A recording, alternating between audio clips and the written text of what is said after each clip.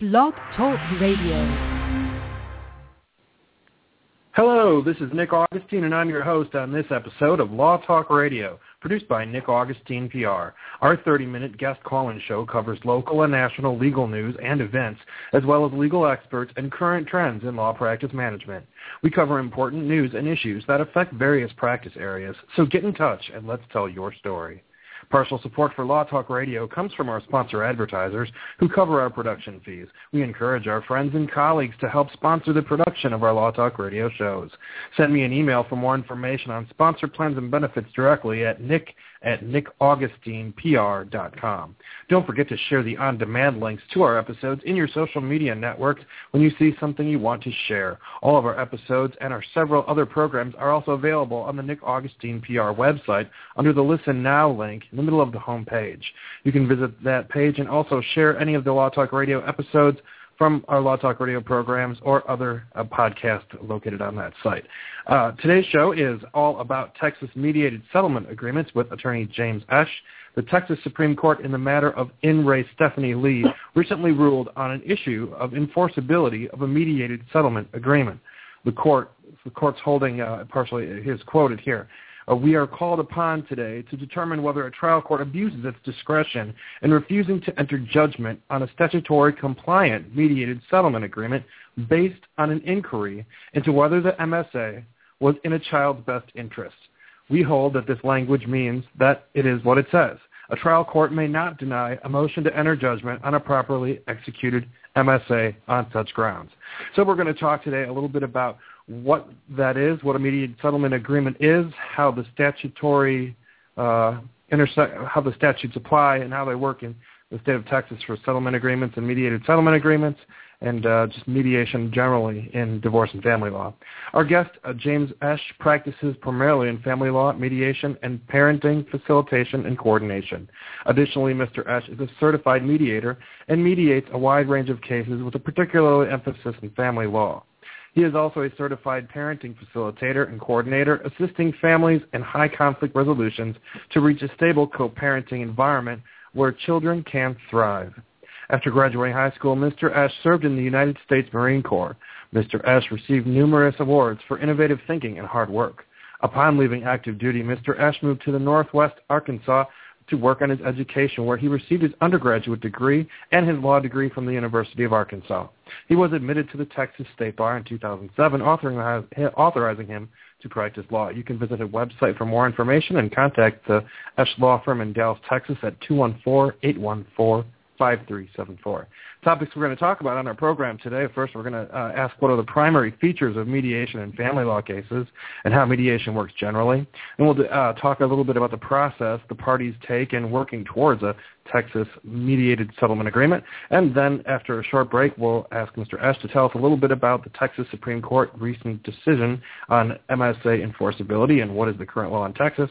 And then finally, we'll ask how can parties to family law actions settle their cases in mediation, and how to talk to another party. Maybe one party wants to and the other one isn't sold on the deal. How we can talk about getting everyone to the table for mediation. It's a good experience. So by way of short disclaimer, this is a general information and entertainment program. The advice shared on this show does not constitute legal advice. Communication with our attorney guests among callers and guests on our show cannot give rise to attorney-client relationships. If you have further questions, you should consult an attorney in your area. All rights to this broadcast are reserved. So without further ado, I'd like to say hello to our guest, James Esch. Good afternoon, Nick. How are you doing? I'm doing well, and I want to thank you for your time and being in the program today. Go ahead and tell us just a little bit about yourself, your practice, and then what we should know about mediation generally for those who might not be aware. They may have heard of mediation, but might not really understand how it all works. Yeah, I appreciate it. I'm happy to. Well, you did a great introduction, and I won't spend too much time on myself. But as you indicated, my name is James Esch. I practice here in the Dallas Metroplex area and pretty much through the I-35 corridor here down to Austin. And I handle a lot of family law. In fact, primarily my practice, about 80%, 90% now, is in family law area, in the family law arena in general.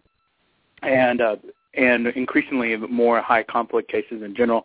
And I'm doing, it's not a topic today, but parenting facilitation and coordination more so. And then along with being a mediator in family law cases here and there. I guess, the question of how does the mediation work, or what is a mediation, I guess, is the first way to kind of look at what exactly a mediation is. And it's an alternate dispute resolution process, and there are several out there. You've got mediations, arbitration, sometimes binding arbitration, non-binding arbitration. But mediation is essentially where you have a third-party individual who works with both of the parties to try to go through and get them to a resolution in a particular case.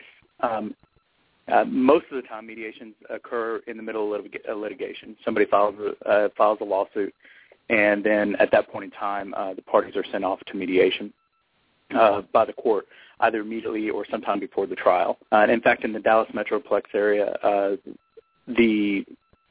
in family law cases, most of the courts here, unless you can show some good reason not to, require everyone to at least attempt mediation. And so it's pretty standard for almost all family law cases to go to mediation. Essentially, and at that point in time, as soon as the mediator basically meets with the party and sits down with them and lets them, hopefully in a way, go through and lets the parties go through and find a solution to the current dispute they have.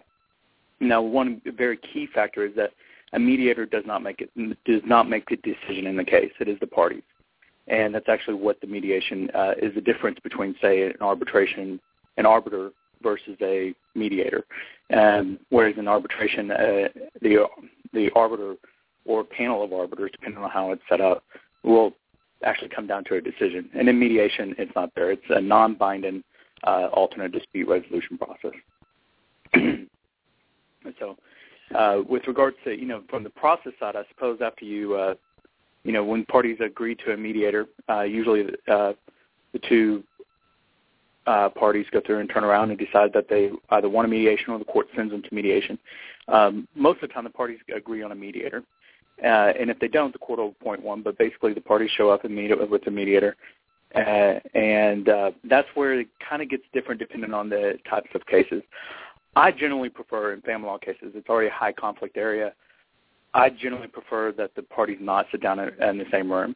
Now, some mediators do it differently, but in my experience, you actually get a better resolution in most times when the parties are not sitting in the same room, because the mediator is able to focus the parties a little bit easier, and that's usually called a caucus style of mediation, and that's basically where one party is in one room and then the other party is in another room, and the mediator shuffles or basically shuffle diplomacy, going from one room to the other room, trying to go through and see what they can work out between the parties. And basically sit down and usually, if there's a current active litigation case, usually the petitioner, the one that's filed the latest suit, is usually the most of the time where most mediators start with. And they just sit down and they sit in a room and basically ask the parties, hey, what do you want out of this, and what is a great result for you? And then the mediator goes to the other room and asks basically the same question.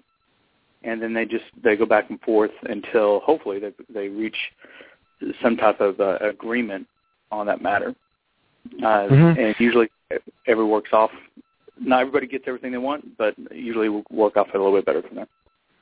Yeah, and James, some of I've been to seminars on mediation training before, and one of the things that I thought was particularly interesting the first time I heard this perspective, but someone said it can feel a lot like a business transaction, like you're buying a car where some person's going back and forth and, it's let's get to the nitty-gritty of what's the bottom line here. And some people say, well, that's awful. How can you talk about, divorce process and, this is important stuff. We shouldn't trivialize it by saying it's like a business decision. But really for a lot of folks, everyone knows when you're trying to settle any sort of an agreement, I always think everyone knows what they really want and their sticking point. So it seems that the process is just everyone, you're going back and forth instead of having a time lapse of time between going to court. And so anyways, with that, I want to ask, is that your perspective as well about how you feel about it? And what are the attorneys for the parties? Do the parties need attorneys? How often do they have attorneys or not? And what are the attorneys' roles while all this is going on? Well, appreciate it. Yeah, I suppose it could feel like a business transaction, and I guess that would depend on how the mediator handles it. And in some ways it kind of is, because you are dealing with a relatively short period of time. But, in the litigation world, when you're litigating a case, you're dealing with imperfect information. And what I mean by that is you've got one side has, somebody's filed the lawsuit against you, and you're making some assumptions of the purposes of why they filed it. And, almost every petition I file in a family law case, I ask for shoot for the stars and hope I hit the moon type situation. And so from not almost everyone, depending on, but generally speaking, if you don't ask for it, the court can't grant it. And so in a litigation standpoint, the parties are walking in with imperfect information. A lot of times, even in the family law case, they haven't really been talking to each other. They've been talking at each other and haven't really heard anything the other side is saying. And the only thing they've read is this petition that was filed, and most times by an attorney.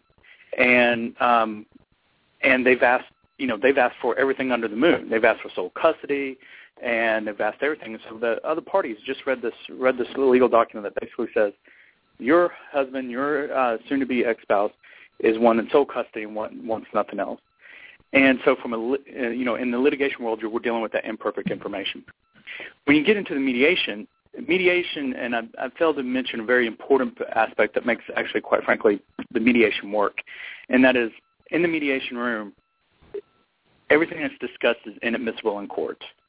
So you can lay all your cards down and go through and say, listen, I know I asked for sole custody. That's my best day in court, but in reality, I want the following thing. And so you get to that point where you can have that conversation and more open dialogue, even when the parties are in two separate rooms. Now, I know there will be some mediators out there say, no, I like to see all my family law cases sitting there, sitting in the same room so they can hash it out because they need to talk. And I see that perspective. But even when you're in separate rooms, you can still have that dialogue because the mediators are going back and forth. Now, when you have attorneys, and, I've had a few clients ask me not to attend the mediation with them, and most of that's because they're trying on a cost perspective. I generally always want to be there, and quite frankly should be at your mediation, and your attorney should be as well. Now, it's my opinion the attorney shouldn't be doing much talking in a mediation. I think the attorneys, if you are represented, my personal opinion, your attorney needs to be sitting down and listening to what's being said. And basically their role in, at least my position in mediation as what I consider my role in a mediation, is just to be there to advise my client on if what's being offered is a good deal or a terrible deal. Or rather also to go through, give them a perspective of, well, yeah, that may be not the best deal, but understand that, in order to get this in court, you're going to have to spend the X amount of time and everything else, basically being a sounding board to the client, basically giving them that kind of informed advice so they know, what they're about to decide to agree to. And also make sure they understand that, if you get to a final mediated settlement agreement, it's a done deal. And that was one thing I guess I also didn't mention a few minutes ago, is that there are about two categories of mediated settlement agreements. The first one being a full mediated settlement agreement. In other words, the parties say, hey, we've solved everything. Everything in here is complete. And then there's the middle ground, basically a partial mediated settlement agreement. And that, you go in and you say, we can't solve these bigger issues, but we can agree that the following things are good. And so that partial mediated settlement agreement allows you so that, you're able to get done with the big things, and then basically saves you time in court if you're able to solve, if you solve 90% of everything and only have 10% left over. So,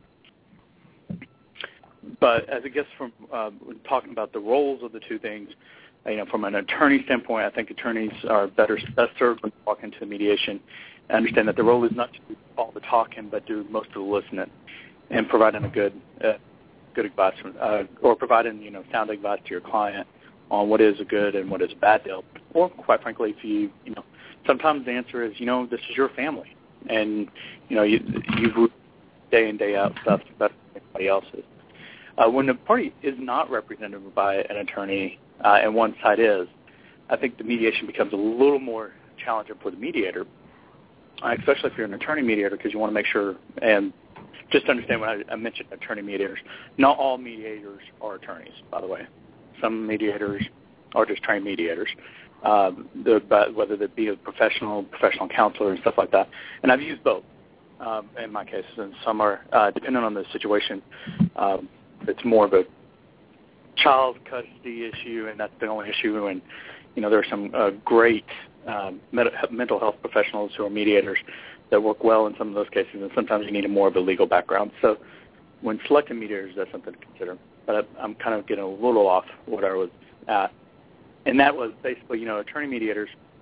If you have one person that's pro se and one person that's represented, the balance for the mediator is not to become involved or try to take sides, and that becomes harder whenever you have that power dynamic that's different. So, and I hope that probably answered that question, Nick. I know I kind of got a little sideways on the other distinctions, but those really are the big roles for the parties, and between the two parties, as far as the person who's filed the lawsuit, the respondent who may have even filed the countersuit. You've got the attorneys who are there to hopefully advise their client on what's going on and do listen in, and also go through and provide additional information about procedures and the posture of the case. And then, of course, the mediator, who is a non-partial mediator. Sometimes you'll have co-mediations where you have two mediators, but I don't see that too often. And then finally, basically what the mediator reports back to the one party or the one person that we haven't really talked a lot about is the court, and they're not really involved in the case other than telling you have to go to participate. It doesn't mean you have to get to an agreement. It just means you have to show up and at least in good faith try to go through and get to an agreement. But the court, the mediators back to the court, and basically, and the only thing the mediators are going to say is one of two things: is, Your Honor, we were successful, or we were not successful, or I guess partially successful as well.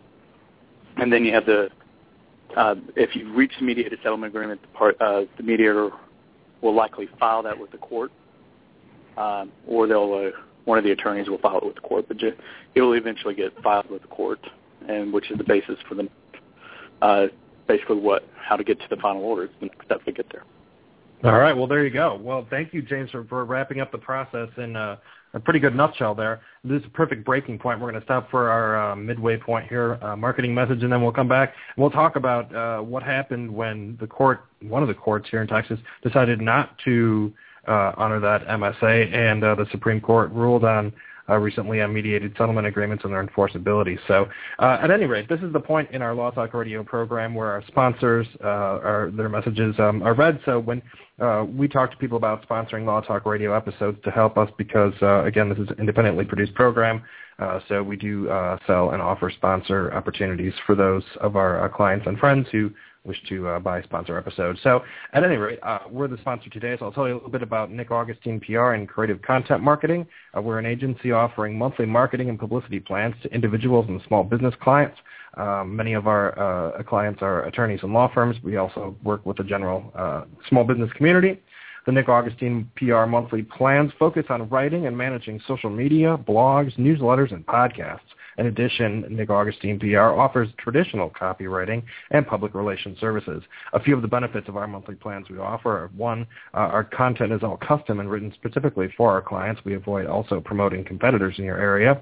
Our clients email us articles, ideas, and different things that they find and run across in their practice areas, and send us that information that we add to our publication calendars, and mix those in with articles that we also write and propose for publication. So it keeps everyone engaged while spotting different news stories and things that are happening, again, in your business, whether it's a law firm or another small business, keeping us all up to date on what's going on in the world. Also, the consumer public really does expect professionals and businesses engaged in marketing online to maintain a reasonable presence online, and we're here to maintain that for you. So, again, you can contact Nick Augustine PR at nick@nickAugustinePR.com to find out more about what we can do to help keep your marketing machines moving. So let's get back to our program with James Esch.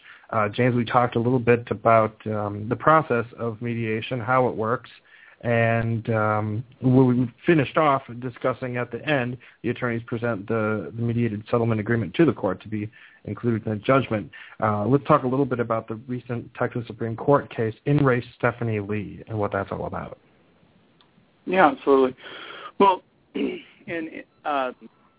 Re Stephanie Lee actually did, it was kind of, I wouldn't say a confluence of basically a conflict of two laws, but basically The general question that was basically presented was that, under the Texas Family Code, there's a policy in the state of Texas that the highest priority is given to the best interest of the child. But there's also another section in the Texas Family Code that says, and there's a general principle under Texas law as well, that parties are that mediation and alternative dispute resolution processes are good for the parties, and it's great that people get to that point, and it's a very high priority. And so where this case basically came down to is they,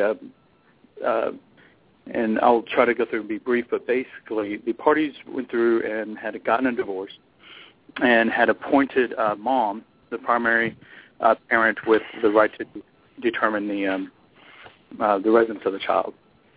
And the dad was basically what a lot of people consider non-custodial parent, but generally didn't have that specific right.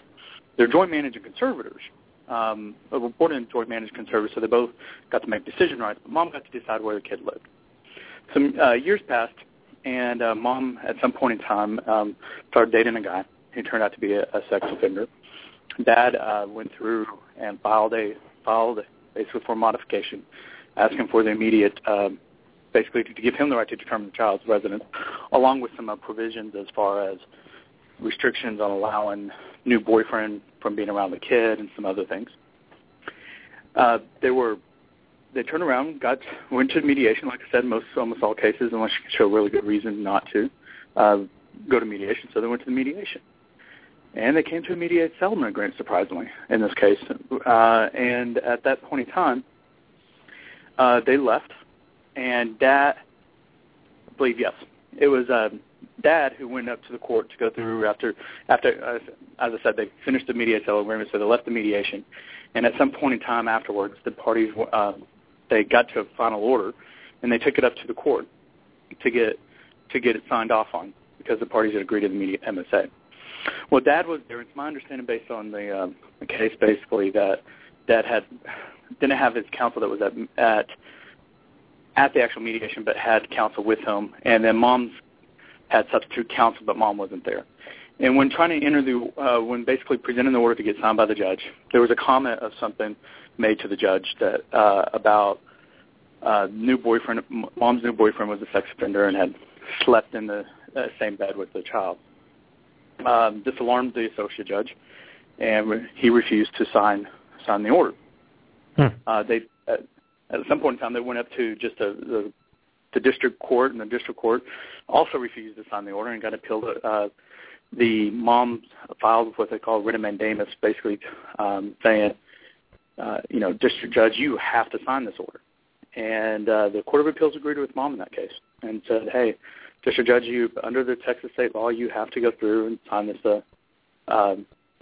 decree because it came to a mediated settlement agreement, and under Texas law, you have to sign it. And Dad appealed that up to the Supreme Court, and essentially the Supreme Court agreed with the Court of Appeals and said, yes, under Texas law, when parties get to a mediated settlement agreement, you are required, a party is entitled to a judgment based on that mediated settlement agreement. The court also, though, at the same sense, but the court also reminded attorneys and the bar and the public at large, though, there are many other options the judge has as well. That even though that they have to enter the agreement, or basically they have to enter an order based on that mediated settlement agreement, judges have a whole host of other tools at their disposal to ensure that the best interest of the child is taken care of. And whether that be by recessing the hearing until an amicus can be appointed to be looked at. Quite frankly, I can see scenarios where a court signs a final order and a party files for an immediate emergency modification, and the court grants something like that. So I think there are many disposable issues out there. The Supreme Court wasn't saying that a parent can do basically can come to an agreement that's totally outrageous to the child, and the court's bound to ignore the best interest. The way I understood the opinion and the way my understanding was, the court said, no, the party's entitled to a judgment, but the court's not powerless to do other things to ensure the best interest of the child is taken care of. And so the Supreme Court Texas Supreme Court upheld, a tradition that's, or a very big trend in the state of Texas, that mediated settlement process is a good process, and it's a process that we should all be following. Well, it's a statutory process that has, as long as you can check the boxes that everything happened according to statute, boom, that's sorry about that. That there you have, a good agreement, like you said. A very interesting thing, a very good movement. A lot of people say, and again, when we talk about alternative dispute resolution, there are a lot of other options. And so basically, what can we do if someone wants to do mediation? Again, as you said, most times you go to mediation automatically, judge sends you there, but maybe I've heard of a few cases in my past where people went to mediation, left, and then tried to go back to mediation. What are ways to try to, I don't know, if the one party wants to do it, the other party doesn't want to? What are your thoughts? Well, as far as, as I was saying at the very beginning, you don't have to have an active case to get a mediator. I don't, personally don't get involved with cases usually until they're already in litigation. And so it's rare that I get a call of, hey, I have a dispute with my ex, let's talk so we don't go back to court. I think that's a very smart thing to do. I think you save a lot of money, would save a lot of money, actually, if you got the mediators involved first. And in a lot of cases, in a lot of my cases now, after we go back and modify, there's a provision in there that says, hey, before y'all file any more litigation, you've got to go see a mediator first. Mm-hmm. So sometimes the parties don't have a choice. And basically, under, I guess, one smart thing in that way to do, if you are in dispute with your ex over something, whether it be bedtime with the kids and y'all can't agree, or the upcoming Thanksgiving and Christmas holidays, and y'all can't get to an agreement, and you've made the calls and you've sent the emails, but y'all just can't get to the agreement, you can seek out a mediator directly and to try to go through and one of you basically to get into that mediation. And I think the best of first start is to listen, a very simple text or email to the other side. Listen, obviously we can't come to agreement. We've tried. Let's see if we can't get somebody else to help us out. And, a very big key point, a lot of that is like I said, it's much less expensive for the party to go to a mediation than it is to file the litigation and go to several hearings, only to be told to go back to mediation where you're going to end up at, quite frankly, anyways, in most cases. Right. No. And there's a lot of time that elapses, too. So, your resources aren't only financial, but it's also time as well. And, it just seems to me that it's a process where you're learning how to agree and get along as opposed to, suiting up to fight. And I suppose when the kids are involved and other people are involved, it's a, kind of a more, I guess, mature and adult way to settle things sometimes. A lot of people are big fans of mediation. And, again, it's a trend that we've been seeing pick up more momentum as more people are looking to settle things in mediation. If someone has a good experience, they tell someone else in their family or a friend, hey, I didn't spend all my time going to court. It didn't take 2 years. We got it done in mediation. It's a good thing. So, James, I want to thank you for your time today. If people want to know more about the mediation process and have questions and want to continue a dialogue, how can they best get a hold of you? They can call me directly or they can email me. My phone number, 214-814-5374. Or, email works great for me, james.esch@elflegal.com. That's james.esh@elflegal.com.